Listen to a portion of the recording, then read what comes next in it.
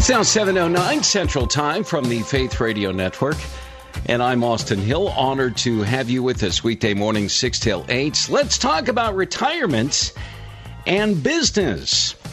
What do you tell yourself when you look at the numbers, you look at the investment portfolio, the bank account, the likely draw that you might have on a retirement pension or Social Security, and you say, I can't retire. I can't afford to just stop working once I reach my earlier mid-60s. Bill English, publisher of BibleandBusiness.com. I was impressed with this when I was doing some research for my last book back about 5 years ago. You've said it before on this program. The concept of retirement, as we characterize it in our culture, is just simply not a scriptural idea. Tell us more. No, it isn't. Well, because the Bible doesn't ever condone somebody just stopping working and living on their savings, and by extension in our culture, partially living off the government and off of the work of other people. Mm-hmm. So the Bible is very clear about if you don't work, you shouldn't eat. Therefore, the corollary would be that if you want to eat, you should work. And at least be productive in something. It doesn't mean you have to work your typical 60 hours a week like you might when you're Aaron's age and trying to get ahead in life. But at the same time, you do need to be productive and contributing back to your family and society. Mm-hmm. And yet we live in a culture where generations of Americans, for the bigger part of, 40 or 50 years or so, really for all your lifetime and mine, we've been... You can say we've been sold a bill of goods, we've been lied to, but we nonetheless have lived with this notion that, hey, once you hit 62, 63, 64, 65, somewhere in there, you can just quit. And your employer intends for you to quit at some point. And the government says you can quit and get your Social Security paid back to you on a monthly basis. There is this expectation in our culture that we can and should just quit at some point. But I think that's fading. I really do. I think with the boomers entering retirement, and especially with the Gen Xers and the millennials, I think that concept is fading. I think it was very strong with the traditionalists, who were the generation ahead of the boomers. But I think that's fading, and I'm glad it's fading because it's not a biblical concept. Bill English, publisher of BibleandBusiness.com. He's with us in studio here at Faith Radio Network. All right, so this idea of owning and operating a business, starting a business even, at age 55, 60, 65, to some that sounds crazy. That's something that's becoming more and more common. Tell us your thoughts on that. Yeah, it's becoming very common, actually, for folks who, we'll call them the 55 plus. Now, I'm 54, and I think you're in your early 50s, Austin. Or is it the early 40s? No, I'm sorry. I digress. I'm 51. I chided Bill last time he was here about how much younger I am. I'm 51. But I think for the 55-plus crowd, they are having trouble on a couple of fronts. Number one, the retirement estimates that they were given when they were in their teens and 20s were just plain wrong because nobody expected life expectancy to go as long as it did. Number two, I think the economy, especially the recession of 2008, wiped out a lot of their savings. It wasn't their fault. It just happened. Number three, medical expenses have gone up quite a bit. Some of them have been wiped out by unforeseen medical bills. And so for a combination of reasons, you're seeing boomers needing to really earn significant income, and they're not able to find good jobs to do that. And so many of them are turning to entrepreneurship and starting their own business. And woohoo from me. I'll be your cheerleader kind of thing. So I like it. Yeah, no, I think it's a very healthy thing. I would like to think that both youth ministry and adult ministry and even seniors ministry in churches would be more open to the idea of encouraging and maybe even teaching entrepreneurship on this level.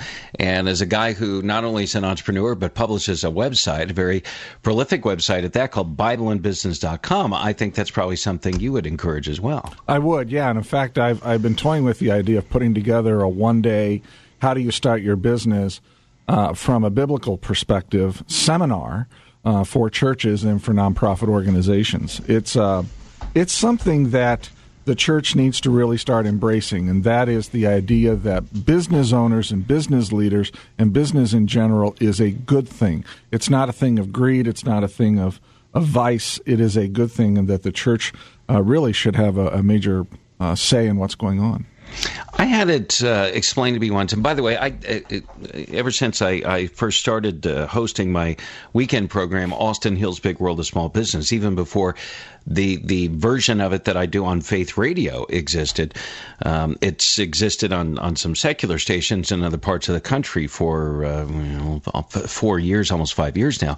But really, since its inception, I'm constantly bombarded, I would say, with questions from people who say, first and foremost, my son or daughter, they're in their teens, they're in their 20s, they're in their 30s, they just can't find a job anywhere, they got a college degree, they can't get a foothold into the job market.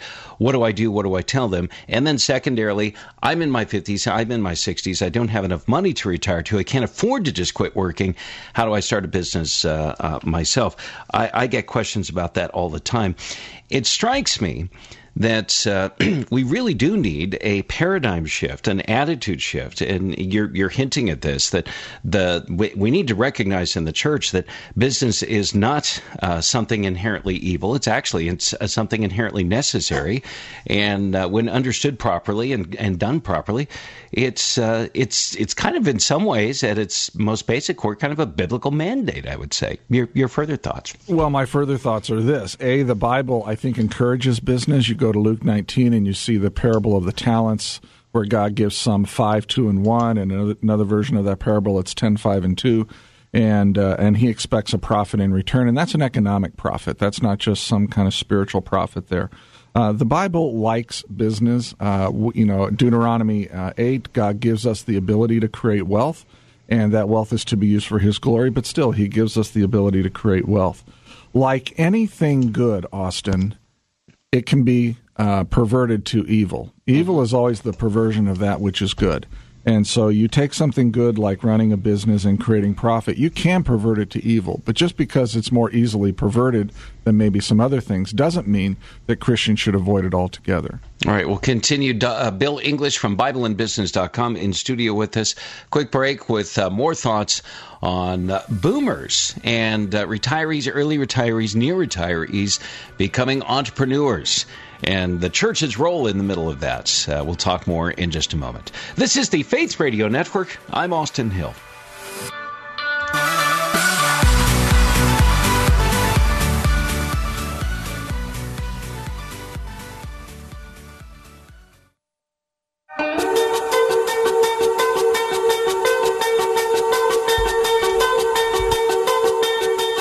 It's 7:18 Central Time from the Faith Radio Network.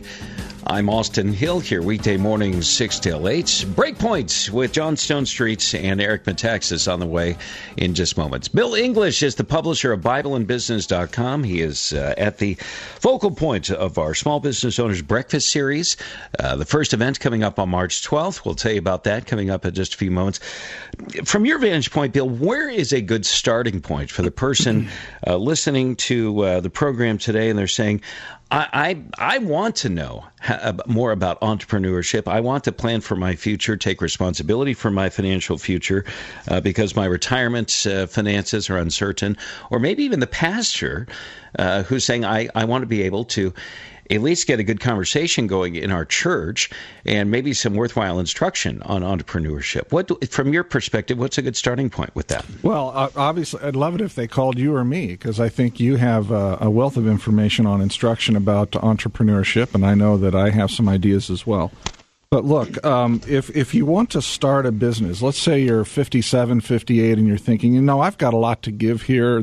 I have a lot of value here in the marketplace, and I have a lot to give. So where do you start? I think you look at what you're really interested in, excuse me, and what you're passionate about, and then you start to socialize that with some of your trusted advisors and your friends. And the question that you're going to ask is there a way to monetize this into a business? Mm-hmm. And I think that's where you start. You start with your interests and your passion, and be sure that God is calling you to do this. Because, look, I'm a big believer in the fact that God should be calling you to business ownership. You just don't dive in because it's something else to do.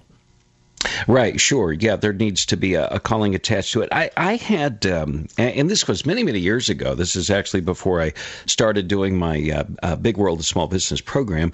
But I was involved in a seminar, and I was just sort of a fly on the wall taking it all in. I was sitting in the audience, and a gentleman who was several years my senior at the time, this was probably a decade ago, so this man was well into his 60s at this point, and he asked the seminar speaker, he said, I'm 62 and I'm unemployed and I've got all this experience and all this valuable wisdom that I've developed from the job marketplace, but nobody will hire me because I'm balding and my hair is gray, and they just want young, more exciting, better appearing people who will work for cheaper than I will, and I just don't know what to do. And the seminar speaker very graciously said, "Sir, people might not hire you, but they will buy from you." In other words, and then he went on to explain. Yeah, and what he was saying, yeah. in other words, is to say, your wisdom is so valuable. It's an attribute. Don't run from it. Don't run from your age. Don't look down upon it. You've got wisdom that could make a good business owner, and sort of walked through the steps to making that happen with the gentleman. It was just so inspiring. Give us your thoughts on that for the person who's saying, I'm too old to be in the workforce these days. What do they do? Well, you take a look at yourself. And this is where some trusted friends who can speak truthfully into your life are very helpful. But you take a look at yourself and say, what can I really offer to the marketplace that has value? And usually wisdom and experience is going to be at the top of the list. Monetizing that and making that into a product that people will buy is going to be the trick. Mm-hmm. For instance, you would have a lot of experience in how to run a radio show, right? And you would be able to monetize that in a certain way, but you're not going to monetize that to people who build buildings, for example. So you got to have a way to monetize it. You have to have a way to turn it into a product and describe that product in a way that people want to buy that and that they think that there's value there for you. Mm-hmm. At the end of the day, what would you want pastors to know, Bill English, about addressing these issues that are probably already unfolding in the church, whether a pastor is onto it and focused on it or not? There's probably boomers facing a retirement crisis, so to speak, and a pastor who says, I want the church to address these needs. I just don't know how. Well, the first, for whatever reason, when you were asking that question, the first thing that came to my mind was that pastors themselves are often entrepreneurs and they don't even realize it. Mm-hmm. But you look at what a lot of pastors do on Sunday mornings, there's a lot of entrepreneurship in that, trying out new things, there's just all sorts of things that pastors do. I would suggest that at a minimum, a pastor could hold a monthly entrepreneurship group and just say, hey, let's get all the entrepreneurs together and let's just talk about what's going on in the market and talk about what we can do to encourage you and help you, and let's share ideas and do some things like that. If nothing else, that would provide a place for the 55-plus entrepreneur to say, I've got a starting point and I've got a team that maybe can give me some ideas on how to get started. Getting started is something we're hoping to accomplish with the Small Business Breakfast Series that we're holding here at Faith Radio with Bill English and BibleandBusiness.com. You can find that info on our website at myfaithradio.com, or get over to BibleandBusiness.com, the website that Bill and his team publishes. Our first Small Business Breakfast event actually happens at the University of Northwestern St. Paul. It's coming up on March 12th, but we've got a whole roster of them, and we're getting some very good response. We're very encouraged by this. Yeah, I am. I'm encouraged this week. We started getting registrations this week for the March 12 event, which is good. And the March 12 event, Boston, you're the one speaking at that. You're keynoting and starting it off. And you'll be talking about how to really get a lot of marketing value out of a shoestring marketing budget. And this is obviously for small business owners. Mm-hmm. You don't have to attend. If you want to attend online, we'll also be webcasting these through WebEx. So if you're in Wisconsin or Iowa or the Dakotas or even down into Nebraska and you want to be a part of this, you can still register. It's still $49, but you can attend through WebEx. You can find that info at BibleandBusiness.com. That's BibleandBusiness.com. All the details there on Bill English's website, and we'll hope to see you there. Bill, as always, thanks so much. Great fun being with you, and we look forward to talking again soon. Have a good day, Austin. And you as well. 726 from the Faith Radio Network. I am Austin Hill, and Breakpoint is on the way next.